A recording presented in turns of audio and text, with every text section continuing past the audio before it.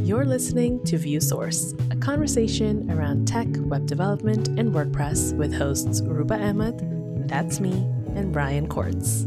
Ruba, are you ready for part 2 of part 1 of our Building Custom React Component in WordPress series? Are you ready? Yes, I'm ready. So in part 1, to recap, we looked at how to include React on your website on the front end. And we talked about how to set up React, how it gets included, and the function that is a component in React and spits out HTML. And that's where we got to. Yeah, and we talked a little bit about build process, and we talked a little bit about that's right. JavaScript. So are you ready to take us back into the code so we can start looking at our React component and digging into the accordion block that we're about to build? Yes, let's get into the actual meat and potatoes of what was happening with the button when you open and close, when you click it to open and close and show the world text. I feel like I interrupted because you then explained like this function has a return where we're returning HTML. Like yes. That's a React thing, right? Like a React is like, we would call this a component, and a component just gives us some HTML. Like that's what it's returning. That's right. Like, here's a chunk of HTML. That's right. In React, any component must return some sort of HTML. It can't just like have random stuff in it. That it has to be HTML if you want it to show up on the front end. If you're using JSX, sometimes you'll write that like HTML in a funky way. But in this case, we're literally just writing some very plain looking HTML. All regular HTML works inside React. Yeah, plain. You said JSX, and I felt like my face like twitched a little bit. Like I felt it happen. Like, yeah. I mean, you're returning your button and your paragraph. Like I can see there's a button. I can see that there's a paragraph, but there's a little bit more going on. Like your ghost HTML elements that are like brackets with nothing inside of them. The use of the this is like, I don't even know what it's called, like the squiggly brackets. There's a name for squiggly brackets, but I'm not. I don't remember now either. Curly braces or something. That's it. Yeah, that's it. Like it is HTML. Like you could just return HTML. Like it doesn't have to be anything other than HTML. But in this case, it is a little bit more than just HTML. Yeah, you're totally right. Just like when I was talking about PHP, in PHP, you often mix your PHP and your HTML together. Here, you're mixing your JavaScript, your React JavaScript, and your HTML together. The logic and the presentation are a little bit mixed, but we can add some element of separation here by doing most of our logic work above the return, like before the return, and then trying to do only a few conditional presentational things in our return function. Or our return section, really. So like what are, big picture, we need to be able to click the button, and I can see, you have an on click and it is past something called toggle button. And then we need our paragraph to like show and hide. So what was the process? Like you said earlier, you have like kind of your return and your HTML at the bottom, but you do put some functions up at the top. So like, walk me through what that function is and kind of how this works. Okay, so if you're thinking about this in like regular JavaScript, let's say you have a button and on click you needed to do something, you wanted to show something else, you are probably going to set up a variable where you're going to track whether something is true or false. Like, is this button clicked or not clicked, for example? You could do it that way.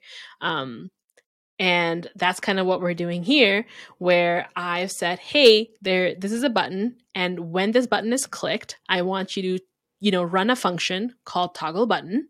And this is how you add a function inside HTML in React. You can just give it the function name. You don't even have to put the two empty braces, like brackets, beside it. And as long as you put it in curly braces, it knows that this is something React-y, And that function is essentially changing the variable that is tracking whether, like, it's a Boolean variable that says set to true or false. And it's saying, hey, if I clicked it, if it was true, turn it to false. And if it was false, turn it to true. And then in my return function underneath the button on line 14, I'm saying, hey, if the variable is open, is true, then show me the word in a paragraph. But that's actually like WordPress WordPress coding standards are very like, be verbose as much as you can. Don't like do like fancy short like operators and things like that. But like your is open and paragraph, what would be like, how would you explain to somebody like this is making that happen? Like, Yeah. how does that operator work? In React, you can do if statements, but if you try to do an if statement inside the return area, it kind of hates you. So it doesn't really like it. You can do it, but it's not generally a best practice. So the and this, I think this is no, this is not the ternary operator. It's just the and operator, right? It doesn't have like a name, I don't think. No one's fact checking here. Don't worry. You know, this is how you would write it. Like, this is not verbose. This is just in React. This is that way you would write it inside the return area. But if I was writing this above, not in the return function, yeah, I could write a little if function, like, if statement where I say, hey, if, set, if is open is false, make it true. If not, make it false. But you don't have to. Like the JavaScript standards in WordPress are actually different from like the PHP coding standards, I found. Yeah. So, but like essentially that line of code means like it's going to look at what's before the ampersands, and if it's a true statement, then it'll execute whatever's after the ampersands. That's right. Yeah. So it says, hey, if the is open variable is true, then show me whatever I put after the double ampersand. And I put that all in curly brackets because it is a React statement, and we want it to be identified as React. Yeah, we don't want it to just literally print that on the page. Exactly. If I took away the curly braces and I were to save this, let's see what happens. Yeah, so it literally did. I'm not showing this on the screen, but it just literally shows is open and then world. Yeah, because it thinks like it's thinking you're doing HTML until you throw some brackets and you say like, no, this is JavaScript, That's right. Exactly. Yeah. Yeah, so that is the return function, but there's a bunch of funky things happening before the return function. So now we come back to something called state. In React, you can set up sort of a local temporary tracker of whatever you need to keep track of. So for that, in React, there is this thing called use state. And it lets you whip up two different variables. One variable where you're going to track the information about something, and then another variable that allows you to change what is being, like change the information, update it. And that way you don't have to do it like directly yourself. You just pass it the value that you want it to change, and it will change it. And there's like, the idea of state is like, you're going to store a bunch of information, and then you're going to want to know that information, and you might want to change that information. And that like turns into like a traffic jam when it gets really complicated, and you want somebody that's in charge that's saying like, no, you don't change it because I just put it here. Like, I'm directing this traffic. I'm in charge of all of this. I'm going to make sure you get the correct information, and I'm not going to make sure you're not going to ruin my information. It's like, it kind of abstracts that. And in this situation, it's not like say necessary, but like it would vary. Like, imagine we start doing like stacked accordions, like multiple accordions, and you close one and you open it up. Like it very quickly like becomes necessary. So it's such a like an easy best practice to follow. But you're telling me that on line 5 is open is going to be our value. And then the second thing will always be a function that will let us mutate or update the value. That's right. Yeah. So here you can see it's a constant, but I'm putting it inside square brackets because they're connected together. And that's what use state, which is called a hook, requires you to provide. And then it's saying, hey, the first one is going to be the variable, like the place where we store the information. And then the second word, whatever we're doing needs to be transformed into a function that will let me update that first one. And then we say equal signs, and then we use the variable use state to transform them. And the very first thing we can do in there is either leave it empty or pass it the initial default value that we want to keep track of. So in this case, because I want this to is open to function as a Boolean, and if I were to hover on it, my little VS Code helper tooltip will tell me is open as a Boolean, and I'm passing it false because at first the button, the is open needs to stay false. We don't want to show the world text. Yeah. Does that make sense? And yeah, and I think even just the idea that like a function is returning more than one thing, like that can be a little like, mind blowing on that, because you're like, oh no, it's a function. How is it returning multiple things? Like, know, and how am I setting those as, how is it not like an object? It's two separate variables, or, that I can use separately. So like those sorts of mental shifts are really required when you get into React, because you'll have to start thinking like, oh, okay, like the base layer of JavaScript of like what I thought it could do, or what I'm used to if I'm haven't really gotten deep into it. Like there's a lot of those things that until they're broken down for you, you first look at them and you're just like, this is so far from what I thought JavaScript was that I don't even want to look at it, Yeah. So something like this is very similar to the concept of destructuring, which is when I started learning React, it just like blew my mind. And it took me so long to wrap my head around, because in React, if you had an object that was called, view source, and let's say this object, and I'm just like making this up as I type here, and it has like, hosts, and then it has, Aruba and Brian, and that's the first value. And then it maybe has another thing that says, type, and that's called podcast. Now, if I wanted to pull out hosts and type from this view source object into separate variables, I wanted to destructure it. In PHP, you would be something like, let me create a variable called hosts. And then I would go $, and then I would choose to say, view source, and then it's like an object. So you would like pull out hosts from it and assign it. And you can do that in React. Like that's just like regular JavaScript stuff. But in React, like you could actually do something like set up a constant and put curly brackets here and say hosts, type, and then $, the name of the object. And now it'll say, I want to take view source host inside, like the host inside view source, and assign it to this host variable. And the same thing for the type variable. And I used to look at that and I'm like, this makes no sense. What is happening? But it's actually a really, really nice way to pull out a multiple, variables or information from a larger object, which you have to do a lot in WordPress block development. Yeah, when you get to like destructuring or spreading out arrays or like all these sort of like modern things, you start like at first it's so confusing, but then once you know it, it's like you're like, oh, I'm so glad I don't have to do this manually. Like, I don't. Yes, it's a super time saver. But so, why? I'll do one last question on it. Why did you use brackets in your example, like curly brackets, but in the use state, you're using square brackets? Yeah, so curly brackets in JavaScript and in React, they mean that you're creating an object. And in that one was saying, hey, I want to pull something out from an object.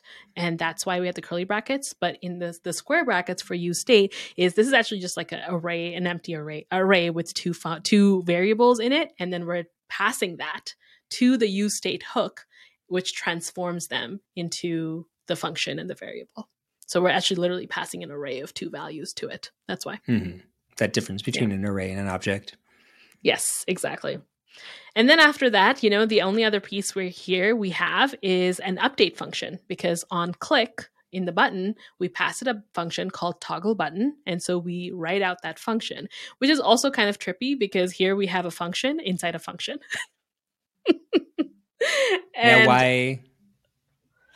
Why not just put set is open in your onClick on line 13? Like, why wrap it in a function?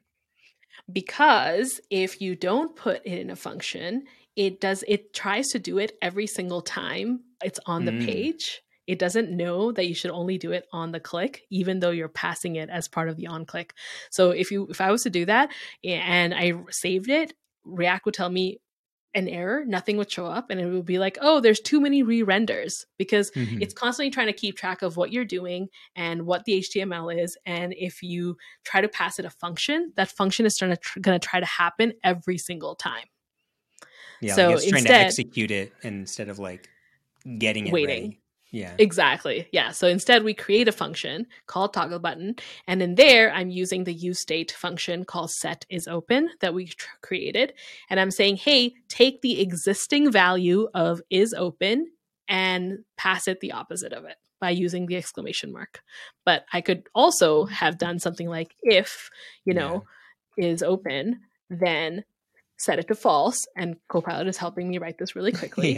And if it's false, then set it to true. So I could do that too, but it's just super fast to do it the other way. I think it's useful just to see that though, because because like that whole verbose thing, like sometimes it's just useful for somebody to see it and you're like, okay, now I know what it's doing, but like I got to see it kind of like it's really just setting it to the opposite, but it's nice to see it. It is nice to see it. You're right. And that's it. So now we have our little function that shows and hides a world. And so we exported it from our app.js. We imported it back into our index.js. And we said, stick this function on the front end of our website on this div with an ID and it's empty. Stick this HTML, keep this little JavaScript logic running, pay attention for my click, run my function, keep my state. Let's see. And when I clicked hello, it showed world. And for this very, very simple thing, it seems like a lot of JavaScript. But as soon as we start adding all the other things, it's going to be like, oh, this is so much shorter to do in React than if you were to do it in jQuery or like just vanilla JavaScript. Yeah, it's, obviously if all you were doing is doing this, like, it maybe wouldn't be worth loading React or something like that. But like we said, like, you're putting it into a block. So like you kind of have React anyway. And you're putting it, say you're going to start stacking them up and doing multiple accordions and you close one, it should open the other or whatever, that sort of stuff. That definitely makes a lot of sense. Maybe there's things inside of our accordions. Once the complexity adds up, then all those things pay off, really. Yes, exactly. Which is, how it works with like general development always, even in WordPress. There's just a lot of stuff this is why people use theme scaffolds, right? It does all this work for you so that you can just get to the actual meat and potatoes of what you want to do. And so what do you think is the next step? Like, give us a preview. What do you think is the next step that we should take for this React app? What would you want to do with it next? I think that we should make an actual accordion panel without even worrying about the block part first in our next episode, and make it nice and accessible, make it a really simple, easy to use panel before we even turn it into a block. We need to know what it looks like in React and how we would use it before we get into the WordPress block API itself. Right? So so you're saying multiple collapsible elements in one. Yes. So we can have more than one that you could add. And when you open one, the other one closes. But also right now, what I've created is not accessible as an accordion. So we need to turn it into something that is accessible as well. And how you do that in React, if you were to do it, we'll cover that as well. Yeah. We need to make it accessible. We need to make it extend. We need to make it a block. And, one thing that I always like that I'm already thinking like, okay, well, if I'm going to have multiple ones, each one, like I need a wrapper block and maybe each of them should be an individual block or something. Yeah. So how is that going to affect the fact that they're connected? I think there's like a lot of little things that are like slowly going to dig into how you would render it, how you would use inner blocks, how you're going to keep it accessible. So I'm excited to see where it goes next. Yeah. All right. Well, we'll cover all of that, or at least part of it, in our next episode. All right. See you then. See ya. Visit viewsource.fm for the latest updates and links to the show notes. Review and subscribe to ViewSource in iTunes, YouTube, or wherever you get your podcasts.